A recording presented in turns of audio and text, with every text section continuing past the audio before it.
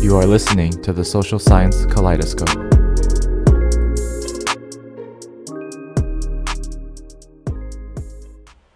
What's up, everyone? Welcome to another episode of the Social Science Kaleidoscope with your host, Kaylai, and again, another episode, another guest. But before we introduce the guest today, I just want to say thank you so much for listening up until this point, and be sure to follow the podcast on Spotify, Google Podcasts, Apple Podcasts, or anywhere else podcasts are found. And be sure to follow the socials for the podcast on Instagram at kalai.thescope or on Twitter at KMDLAI, so you don't miss a single drop of the new episodes. All right, so that's all the self-promotion that I have. Today, I have another fellow RA colleague that was a year below me, and she worked in the microeconomics function, and I'm very excited for her because she's moving on to doing her econ PhD program in the fall. We have Rachel Pomerantz today. What's up? Hi, I'm so excited to be on the show. Long-time listener, first-time guest. Long-time listener, first-time guest. I am so flattered that you listen to the show. And yes, I'm very excited to have you. So thank you so much for your time today. So for those of us that don't know who you are, could you do a quick intro of yourself? Yeah, sure. So as you said, I work at the Fed currently as a research analyst. I work on the microeconomics team, and so we work on like behavioral and labor economics. I am from Charlotte, North Carolina, originally from Ohio though, and I went to the University of Pennsylvania, and then in the fall I'll be starting my PhD in economics at Harvard. So Woo! That's very, very exciting to hear. And I do want to hear more about your experiences up until this point. But I do know that you've told me, at least in our conversations in the past, that you've done a radio show in the past. And so I'm just actually kind of curious about that. Like, what was the radio show on and what did you talk about? I did a radio show with my friend. It was called Don't Get Us Started. And so the premise of the show was talking about things that make you say, don't get me started on this. And so we also had guests, and we would hear rants about the random campus hot topic or philosophical musings. Frequently, because I talked a lot on the podcast, we would talk about politics and football. My co-host was also into politics, but much more into the entertainment space. A good mix of topics. I had my fair share of rants about economics. That's very, very cool to hear. And hopefully you will feel at home on this podcast because I try to keep it as unfiltered as possible. And I think it's very valuable in some sense to share kind of the unfiltered. I mean, it's just a very easy way to kind of get to know people and get to know what they're interested in. So that's very cool to hear.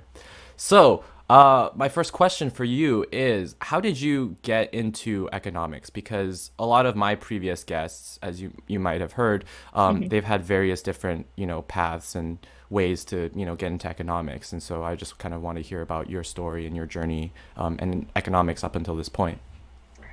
Yeah, so I think that I almost fell into economics. So I've always been really interested in government and politics and public policy. Like, I was a giant West Wing nerd growing up and still am.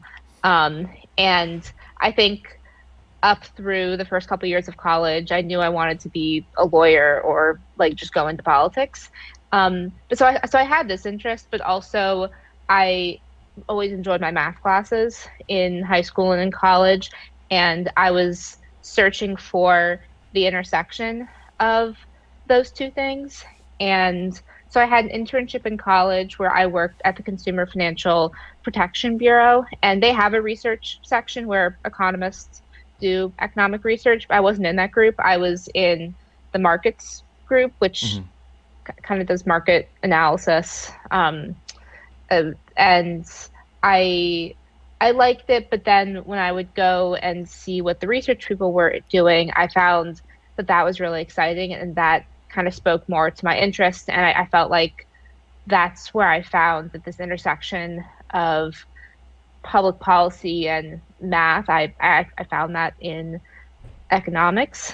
And So my search process from that was, okay, so I've worked at this government institution and I like working in public service, but I want more numbers. Hmm. And so that's how I found the Fed internship. And then that led to the RA-ship. And now that leads to now being an RA and having applied for PhD programs. So yeah, I guess when I look back, it makes sense that economics became the thing that I was interested in. But on the other hand, it wasn't necessarily my intention, and I just kind of found it Hmm. along the way Hmm. I see. as my two interests. Okay. So, was there kind of like a particular class that might have guided you? Because it sounded like you were very interested in the like the general topics, but a lot of, at least in my experiences, a lot of some of Mhm. my friends have always been like, "Oh, I thought I was interested in economics, but actually I took the first class and then I hated it or something like that." So, was there like a class for you that made you fall in love with it? Was there like a professor that you talked to that made you fall in love with it? Kind of, how did you um, get deeper into economics in some sense? Yeah, so I did have a class like that. I took a housing markets class my sophomore year of college, and that class taught by Professor Joseph Jerko at Wharton in Penn went through kind of the main models of urban economics and housing finance and housing economics. And I think that's where it really clicked for me in terms Hmm. of issues that I was interested in. Because I realized, I was interested in education and health and all these different things and housing and where people live. Like when it was explained to me this way, I realized, oh, it's this one issue, housing, is at the center of all these other issues. Hmm. And so you kind of, it's like inherently interdisciplinary, and you kind of get to think about how it interacts with all these other different things Hmm. when you learn about housing. Hmm. And so, in terms of like types or areas of economics that I was interested in, this class definitely did it for me. And then also, just in terms of wanting to do economic research, this class inspired me for the final project. I did a little baby economics paper Uh-huh. that I'm very ashamed of that looking back at now. But I really liked doing that. And from there, I worked as a research assistant for that professor, and he then supervised my thesis. And so that would definitely like set me off on a path towards economic research. Cool. And so, I guess, is it safe to say that you're interested, like at least as of right now, and very interested in kind of like the household, kind of economics, as like a potential field of study to pursue further, or are you kind of looking at other things? Yeah, I think broadly, urban economics, public, and labor, Hmm. I would say is probably where I'm at. I haven't really taken a good macro class, so I don't know if I can say whether or not it's for me. So Uh-huh. I'm sure I'll do that once I start my PhD. Right, right. Once you start, I guess, taking the core of the micro, the macro, the econometrics, and whatnot. But yeah, that's very cool to hear that this one professor, thank you, for, setting you on this path in some sense, right? So, I actually kind of want to move on. So, in terms of, you said that you got your internship at the CFPB, and then you got an internship at the New York Fed, and then you're full time at the New York Fed. Could you, as much as you can say, could you go into Mhm. kind of what are the things that you worked on at the New York Fed, or maybe highlight something that you were very interested in working on when you were at the New York Fed? So I'm working with my economists on a paper that we received a revision on, and so it's public and whatnot, and it looks at the impact of the COVID-19 pandemic on inflation expectations and inflation uncertainty and disagreement. And so when I came to the Fed, if you had told me I would be mainly doing research on inflation expectations, I didn't really know what that meant, um, or what that would look like.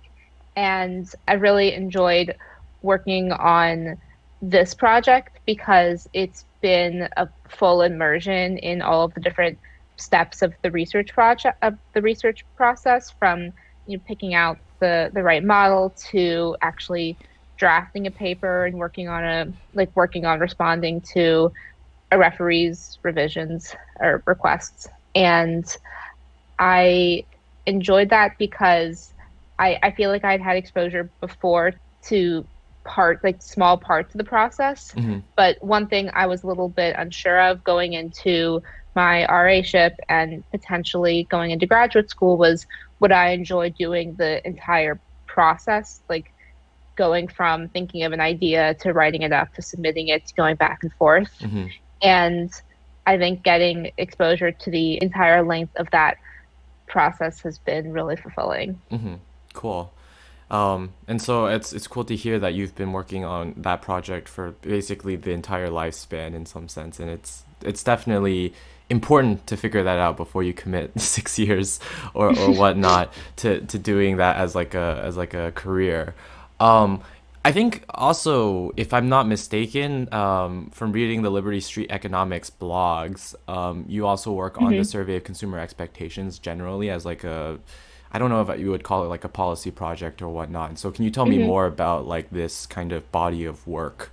Um, yeah. Yeah. And we've definitely written a couple of blog posts for the Liberty Street Economics blog that I was interested in. So the survey of consumer expectations, which is the main data source I work with at the Fed, is a survey that's fielded monthly by the New York Fed. And the main product of it is inflation expectations, but we also ask about a wide variety of consumer expectations like labor market and the credit market and housing actually. Hmm. As a side note, I feel like I sound like the data description paragraph of a paper. um, but it's actually pretty interesting because you have a survey that has such a wide range of questions that you can look at the relationship between these different kinds of questions and you can get an insight into what people are thinking and how they think about things more so than perhaps administrative data can do. So since the pandemic, I think that we've been able to shed light on some really important topics. So, for example, we did a blog post on the impact of COVID on families with children and showing, at least from our estimates, the percentage of people who have children who are food insecure or insecure with respect to their household budget with other things. And I think that has been obviously sobering. Hmm. And I think it helps to ground the work we do Hmm. in this is how this horrible pandemic is like really affecting people's lives. And I think broadly that's what I'm most interested in about economics is not maybe a more abstract, like figuring out the optimal standard errors or that kind of thing. But there are really important questions that affect a lot of people. And I think that economics has a lot of great tools to provide timely and trackable answers. Yeah, for sure. And that's actually a wonderful segue into what I wanted, like the meat of this episode to be is talking about the intersection between policy and economics. I'm actually kind of curious in terms of your motivations for doing the PhD and even beyond the PhD. What kind of jobs or roles are you looking for Mhm. when with your interest in policy and economics? Well, I hope this isn't played back in 6 years, and I'm held to this. No, no, not at Um, all. but I I think that I'd go into the PhD with a good deal of uncertainty, and that's kind of the point. I think if I knew all the answers, A, about economics and B, about my career, then going back to school for 6 years would be a little silly to do. Hmm. Um, I I think I could very easily see myself in an academic job or in a more policy oriented job. I could see myself doing either path. I think what's most important to me is like the content of the questions I'm trying to ask. And obviously that's one of the big appeals of academia is that you you have the freedom to pursue interesting questions and you can define what's interesting. And so I would I think I'm definitely open to both paths. Hmm.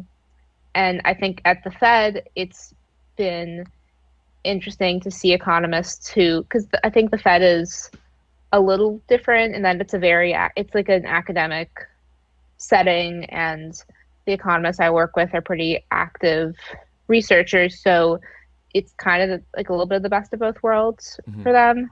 So, and then on the other hand, I think that there are economists in academia who are very involved with policy stuff that, for example, the economists that Elizabeth Warren work with helping to like craft her tax plan or the tax proposals. And so I think that the job doesn't necessarily define how active you are in engaging with like public policy. How do we make kind of the discussion of economics and policy relevant for public debate? Hmm. Like how do we bring it up to maybe an average person, or how do we maybe bring it up, in a very casual setting? Because it is important. It's a part of our everyday life, right? But Yeah, how we go about talking about it is very difficult. I think that I think that we could do a much better job of teaching economics. And I think that that's important to that question because I think that the economics that a layperson understands is very different than the economics that someone who has studied it more thoroughly. Um, as a very basic example, economics Twitter was recently, like econ Twitter was recently ablaze about like the minimum wage debate. So there's endless research that has gone into whether or not like raising the minimum wage decreases employment. There's been a lot of papers written on that. But for the average person, they just saw the one graph and a price price floor. Hmm. I forgot which one it was for a second. Yeah, price floor decreases job, and that's like kind of the end of the story and how it's very simply taught in Econ 101. And so I wonder if we present economics in a way that kind of shows the breadth of questions that we could ask. And I I think a lot of people think about economics just as the stock market or like Hmm. Wall Street finance types, or a very conservative, and not conservative necessarily politically, but conservative in terms of a narrow way of thinking about the world. Hmm. And I think as I've learned more and more about economics, that's not true. Right. And so I think if you can only teach everyone 5 minutes about economics or one intro class about economics, I don't know if the class that we teach now um, does that well. And so I think Hmm. that the starting knowledge that the public has isn't very fruitful for having good Hmm. conversations about economics. So how would you go about remedying this situation, right? Because is it Hmm. is it is it more like exposing people to research, or is it more, I don't know, redoing the curriculum based on updating these outdated models? Like, what do you think is the solution here? Hmm. Um, so this part is not an original idea. I saw a recent article talking about the Berkeley School of Economics, and someone in the article pointed out that in a standard intro class, you spend the first 75% of the class, assuming a perfectly competitive uh, market, and then at the end you like learn what externalities are, and but it's kind of like thrown in at the end as the last section of the class. And instead of thinking about the world as perfectly competitive and without any information asymmetries, and like I think starting with a broad instead of starting with a very narrow concept of economics and then broadening it as you go along. I think perhaps at the beginning, talking about the range of questions that we could answer Hmm. would be helpful. Um, I also think that my like this is I guess a little bit broader than economics, but I think everyone should take a statistics class in high school. Um, I think that like calculus is seen as the class, like a pre-cal or Hmm. AP calculus is seen as like the class that you take by junior or senior year. And so I think for the average person, understanding some basic statistics would just help them understand news that has to do with numbers a lot better. Hmm. But I guess that's a little bit broader than economics. Right. Right. Yeah. Okay. Yeah, that does sound interesting because I think my personal high school economics, at least the way the curriculum ran was you only had to take either micro or macro. Hmm. I ended up taking both of them, but Hmm. but I Yeah. only but for some people it was like only macro, only micro. And then like you said, everyone was taking calculus instead of like statistics. So I had actually no statistic knowledge until I got to college, like my sophomore Hmm. year, which is like pretty late. Hmm. If I were to like, start, and it doesn't help either because a lot of like the early on economics is very hard to kind of understand the movements of curves and whatnot, like just from a model standpoint without kind of understanding a Hmm. little bit of the math. And so I think Hmm. that also makes it difficult. So, um, yeah, I don't have a perfect solution in terms of how you would fix that. But I definitely think that at least for me, early exposure to research, how it's written, and maybe having a version where it is accessible to people, like a wider range of people, not only necessarily to like other economists. I think that's definitely something I would personally look at. Um, but yeah, I do agree with you there in terms of starting from a broader topic and then going out into a narrower topic. I think that's also a really, really cool way to do it.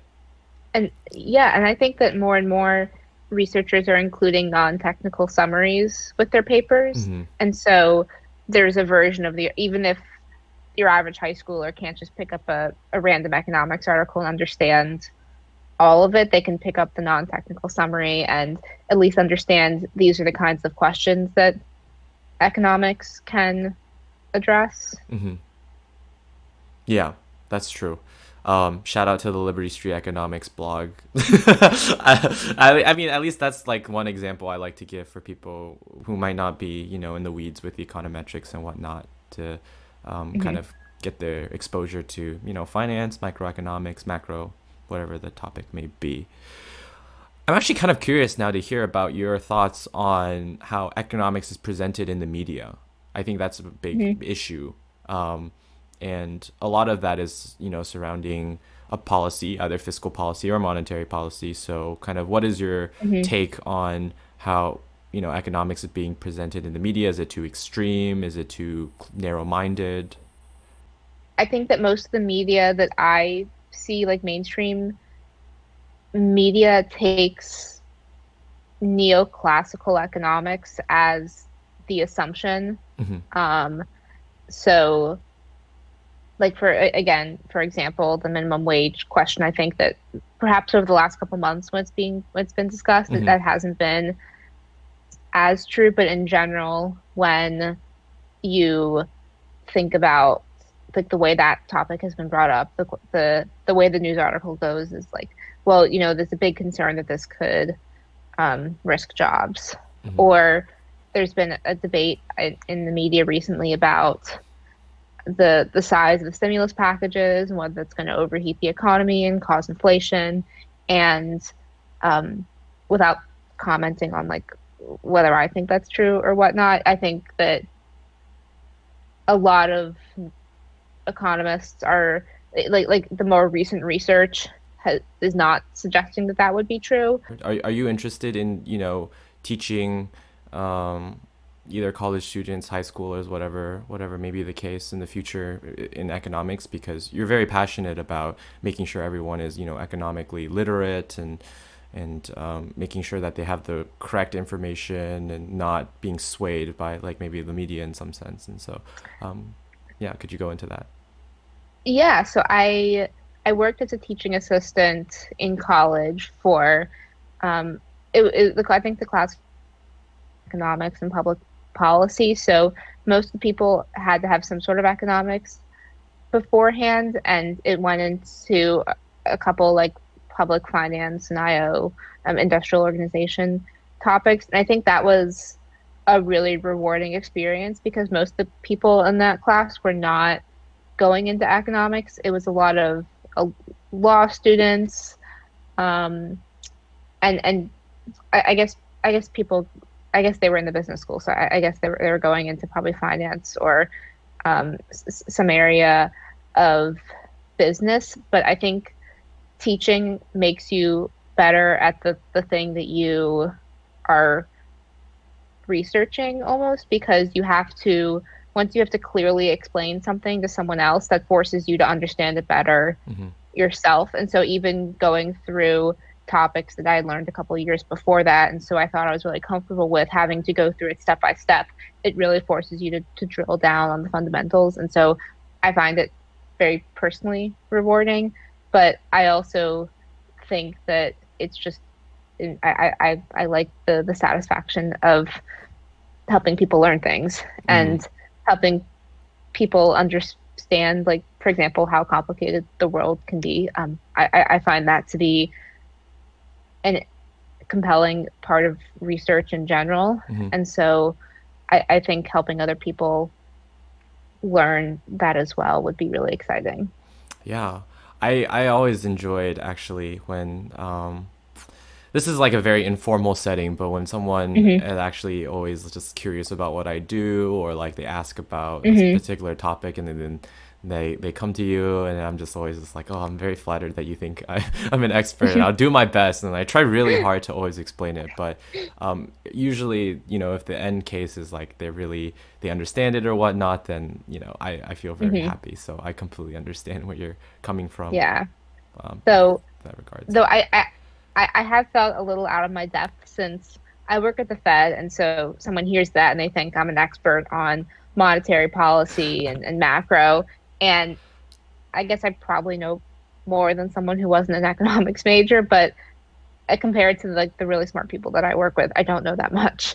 So I feel like I'm putting up a little bit of a false front when people hear that I work at the Fed.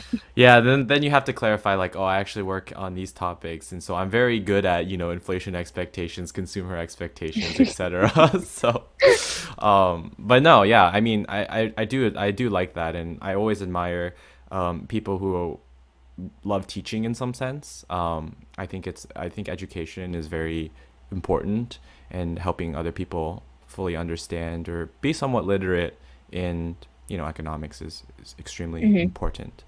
Hmm. So, you know, I think overall, like, it's been really cool to hear about kind of your take on, policy and economics and how you got into that space. And, you wanted to be a lawyer initially, I guess, but then, now you're looking into, or at least you're going on to pursuing a PhD in economics. I actually kind of want to segue that into kind of a more broader question and seeing if you have any advice that you could give because you're very close to that process, and I think in some Hmm. sense closer than a lot of my friends around my age, even though it's Hmm. only been a year. But what kind of advice could you give to someone who's maybe either considering economics or even considering a PhD program? Hmm. Yeah, I needed the RA-ship, the program after I graduated college because I definitely was not ready to apply for a PhD program when I finished college, and not necessarily because I didn't have enough credentials or letters or something like that, but because I wasn't sure if I was ready to commit 6 years of my life and then kind of a much longer period of becoming an academic. Hmm. At that point, I think that there's a lot of hierarchy in economics, and you can get sucked in really quickly to like, oh, like what's more prestigious, and is this the best way to optimize, getting into this place? And I think you can get away from like the issues that actually drew you to this field. Hmm. And so I try, though I'm not necessarily always successful. Like when if I start to get distracted by that, I'll go back and I'll read a book that is I like a lot of nonfiction. So I'll read a book that's talking about a topic that I'm really excited about, or maybe like skim a paper or something that I'm excited about. And because it's not necessarily the easiest process to enter, and so I think you should only do it if you're actually really excited and passionate about it. Hmm. Um, so yeah, I think the other piece of advice I would give is going in knowing that you always have options, even if since the beginning of college you knew that all you want to do in this world is get a PhD in economics. I think that while I was doing the applications and while I was waiting for decisions, it's a lot healthier to know, like, if for some reason this doesn't work out, I'm smart, I have these skills, I can do other things that would make me happy. And so that made choosing a place and putting all that effort in feel more rewarding, because I felt like I was actively choosing it, not like, oh, this is a thing I have to do in order Hmm. to to to attain these certain things. I will say, as a personal anecdote, I think I was originally, I wasn't sure that I really wanted to do the PhD. I just ended up applying because it was a path. But I think Hmm. for me, I got sidetracked because of, like we mentioned, the prestige, the not necessarily only prestige as well, but kind of like the whole process, the research process, and then the publications and things like that. Never really focused on like a passionate kind of question or singular subject. And so, um, I Hmm. think what you offered there as advice was just absolutely wonderful advice, and I think a lot of people who are kind of pondering whether they should take that next step can use that and help them decide what they want to do next. So that's very good to hear, and I'm very happy that for you at least that everything ended up working out, and wishing you all the success in the future um, for whatever you might accomplish down the line. Well, I really appreciate that. I think that the caveat to that, though, is that there's so much randomness in I mean in all of the steps of this process. I think that you and I have both worked on recruiting for the Fed, and we've seen how many hundreds of qualified candidates there are, Hmm. and that there's some imperfections or randomness that lead to how we find interns and Hmm. current RAs, Hmm. and how many incredibly qualified people that apply to PhD programs, and how random it is which ones get offers at different places, and that like randomness can work out both ways, and that I think that's why staying focused on the things that you actually really like about the field Hmm. is most important, because it's not it shouldn't be about like I want to get a PhD, or I want to go into economics in order to get the most prestigious thing possible. It should be, because then if you don't get that, it's it's um it's harder to deal with potentially. But Hmm. if it's this is an issue I really care about, and this is a question I want to study, you don't have to do that with a PhD. You can like do it through other fields where you don't have to suffer through 6 years of Yeah, of graduate school. that's true. That is very true. But yes, stay passionate, stay hungry, and stay driven, and work hard. To put it in a very cliche set of terms. Do you have any kind of personal projects or projects that you're working on that you want to promote, or is there anything that we can look out for coming out in the future? I on the one hand, I'm really excited about the transition from being an RA and working on someone else's projects to working on my own projects. On the other hand, that is a little scary. You're going from a clear set of assignments to the world is your oyster. Right. Um, so I have a couple ideas, but nothing that's probably going to be online too soon. Okay. Well, in any case, even if it's, years down the line, we will all be looking out for it, and hopefully they all pan out. So, before we actually leave off, I do always like to play a game with my guests just to kind of, get to know you a little bit better, away from the work, away from the whatever professionalism, So, Hmm. I have a Q&A game that I like to play, and so I'm just gonna ask you a couple questions, and just answer the first answer that comes to the top of your mind, and they won't be embarrassing or anything, so you don't have to worry about that. So, Sounds good. what is your favorite color?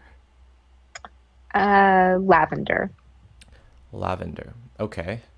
What was the last thing you ate? I had a bagel, egg and cheese. Very New York. Yes. Um, what is your beverage of choice? Is this an alcoholic beverage or just Any beverage in beverage. general? The world is your oyster. Any beverage. Red wine. Red wine. Okay. Um, what is the last song you listened to? Yeah, I can pull it up. It was a song off of Hamilton. Hamilton? Okay. Solid choice. Solid choice. What was the last TV show you watched? I'm rewatching Jane the Virgin right now. Jane the Virgin. Okay. I've seen like one or two episodes of it with a friend, and I heard I'm kind of it's a kind of unfortunate because I didn't really I wasn't that interested in it, but I heard it was really good. So maybe I will catch up on it at some time. Um, what is the last item that you purchased? Um, I just bought a new swimsuit. New swimsuit. Getting ready for the summertime. Loving it. Yes. Um, how many hours of sleep do you get on average per day? Uh, I get 8 hours. 8 hours. Solid. Um, what is your favorite don't get me started topic that you did? Um, so most of the show was during, like, at least the end of the show was during the lead up to the 2020 primary, and I love Elizabeth Warren to death. And whenever there would be some silly critique of her, I just could not stop myself from ranting about that. Okay. All right. I think the runner-up would be that I am a huge Ohio State football fan. Okay. And so I would not only rant about that, but my co-host was an Alabama football fan, but was like a little, but not as passionate about me. And so I would not only be ranting about college football, but like explaining it at the same time. Ah, I see. So that was a mainstay of our show. Awesome. What is your favorite New York Fed RA memory? Um,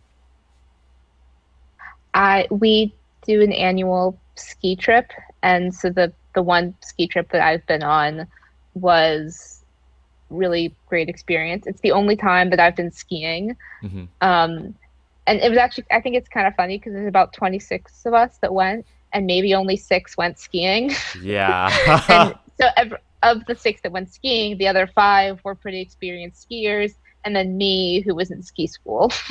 I see. I see. Yeah, I do remember that ski trip. I was also on that ski trip, and it was Yeah. I was honestly just there to not be in the city, and it was really nice that it snowed, so we could enjoy like much wider snow instead of like the gray mess that happens in New York City. So Yeah. awesome. And I know you are moving on to Boston. So what is one thing that you're going to miss about New York City? Um, I, good question. So I live on the Upper West Side, and I feel like I've taken that on as a big part of my personality. And so I think all of the really good food, and I like having two different parks that are, 2 blocks from me Hmm. each way has been great. And so just having, yeah, I think the parks probably some combination of the parks and the food. Okay, that's fair. Um, And yeah, those are all the Q&A game questions I have for you. Thank you so much for participating, and I got to definitely know you a bit better from that. Thank you once again so much for your time, and again, I really, really appreciated hearing about the things that you're passionate in and hearing your takes on policy and economics and your journey in economics, and wish you all the best in the future to come. And this is definitely not goodbye. You're always welcome to come back to the show and promote or rant about anything you want. So, yeah. Well, thank you so much for having me on. As I said at the beginning, I'm a big fan of the show and I've loved all the episodes that you've done so far. And I think that, starting something during quarantine it's such like a weird time that it's always like really impressive to be starting something new and Yeah.